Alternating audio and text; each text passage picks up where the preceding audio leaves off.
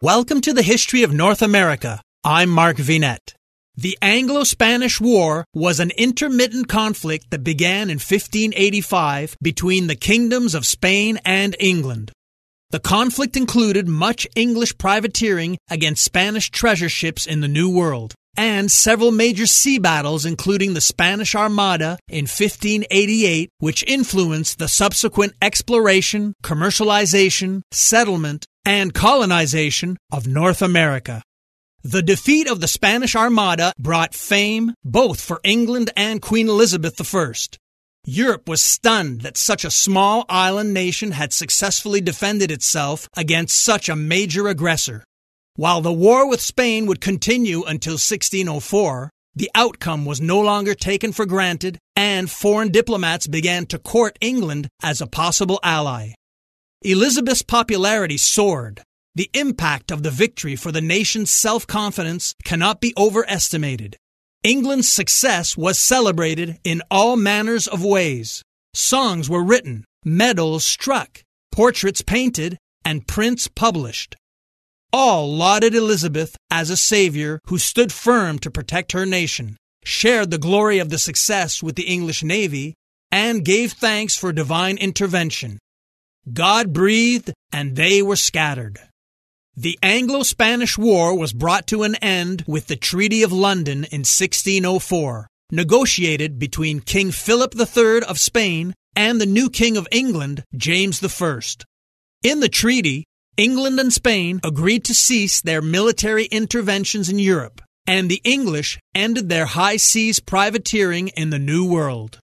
"He blew with his winds and they were scattered" is a phrase used in the aftermath of the defeat of the Spanish Armada when the Spanish fleet was broken up by a storm, which was also called the Protestant wind.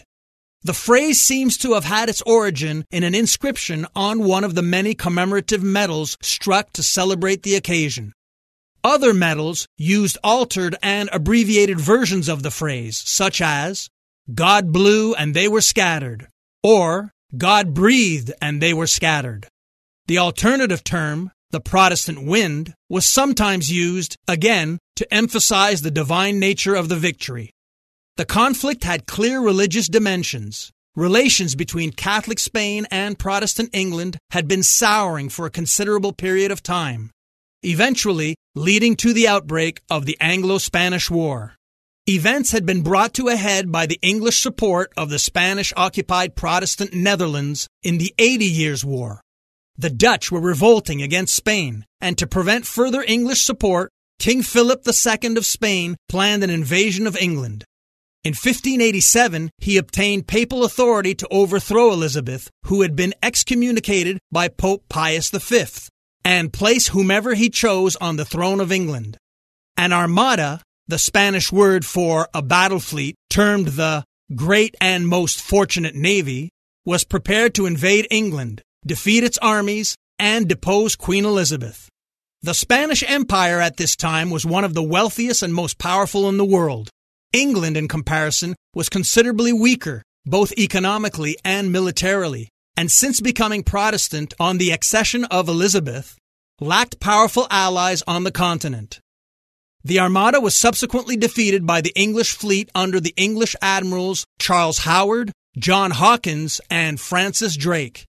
The Armada was unable to pick up the Spanish force of 30,000 troops commanded by the Duke of Parma waiting in the Netherlands, and was forced instead to flee northwards around the east coast of Britain, and attempted to return to Spain by sailing around the north coast of Scotland and around Ireland. Here, in addition to the usually rough seas, the ships ran into a heavy storm, sometimes described as one of the most northern hurricanes on record. Already in poor condition after an extended period at sea, many ships were sunk or driven onto the Irish coast and wrecked. The Armada ceased to be an effective force. The ships that returned to Spain were in poor condition, and their crews weakened and diseased from the long journey. Philip's plans to invade England had been effectively quashed, the weather having played a large part. A later legend had him declare, "I sent my ships to fight against the English, not against the elements." Hi, everyone. If you've been injured in an accident that was not your fault, listen up. We have legal professionals standing by to answer your questions for free. Call now and find out if you have a case and how much it's potentially worth. Call 800-218-6010. I'm here with spokesman John Wolf. So, John, tell everyone listening who should call right now. Well, Maria, first off, thank you for having me here. It's always nice to answer the listeners' questions. Now, as far as who should call in, anyone who's been injured in an accident and think you deserve compensation, give us a call right now. 800-218-6010. You'll find out if you have a case and how much it's potentially worth. Thanks, John. You heard it, folks. Take advantage of this opportunity and call now. 800-218-6010. Advertisement sponsored by Legal Help Center. May not be available in all states. The Spanish-English conflict was viewed all over Europe as a contest between Catholicism and Protestantism. The unlikely victory was viewed by the English as being proof of God's support for the Protestant cause. Church services and thanks were held across the country, and a number of medals were produced in England and the Dutch Republic to commemorate the event. One of the most famous bore this biblical-inspired inscription in Latin: Jehovah blew, and they were scattered. The inscription accompanied a scene of a fleet of ships on a stormy sea. The reverse displayed a church building, symbolizing the Protestant church, remaining unmoved in a storm, symbolizing the Armada invasion, with another Latin inscription, I am assailed but not injured. Other medals included one that showed a wrecked galleon, and on the obverse, some people praying. Another large silver medal displayed a scene of some sinking ships on one side. On the other, it satirized the Pope, King Philip, and other clerics and rulers who were shown with bandages over their eyes and with their feet resting on a bed of sharp spikes. Yet another, used by England as a naval reward medal, depicts a portrait of Queen Elizabeth surrounded by her titles, and featuring on the reverse an island on the sea with a large bay tree immune to lightning towering over a town, bearing the Latin inscription, Not even dangers touch it. These many commemorative phrases, along with Elizabeth's speech to the troops at Tilbury, have become part of the popular mythology of the event. The Queen's discourse was delivered to the land forces assembled at Tilbury in Essex in preparation for repelling the expected land invasion by the Spanish Armada. Here is an audio version of the Queen's famous speech. Queen Elizabeth I addresses her troops at Tilbury in anticipation of the Spanish Armada in 1588. My loving people, we have been persuaded by some that are careful of our safety to take heed how we commit ourselves to armed multitudes for fear of treachery. But I assure you, I do not desire to live to distrust my faithful and loving people. Let tyrants fear. I have always so behaved myself that, under God, I have placed my chiefest strength and safeguard in the loyal hearts and goodwill of my subjects. And therefore I am come amongst you, as you see, at this time not for my recreation and disport, but being resolved in the midst and heat of the battle, to live and die amongst you all, to lay down for my God and for my kingdom and my people, my honour and my blood, even in the dust. I know I have the body but of a weak and feeble woman, but I have the heart and stomach of a king, and of a king of England too. And think foul scorn that Parma or Spain or any prince of Europe should dare to invade the borders of my realm, to which rather than any dishonour shall grow by me, I myself will take up arms.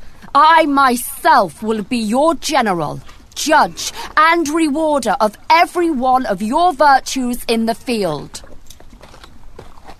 I know already, for your forwardness you have deserved rewards and crowns, and we do assure you, in the word of a prince, they shall be duly paid you. In the meantime, my Lieutenant General shall be in my stead, than whom never prince commanded a more noble or worthy subject, not doubting but by your obedience to my general, by your concord in the camp, and your valour in the field, we shall shortly have a famous victory over those enemies of my God, of my kingdom, and of my people. Check out the YouTube version of this episode, which has accompanying images. I'm Mark Vinette, and I hope you're enjoying the ride.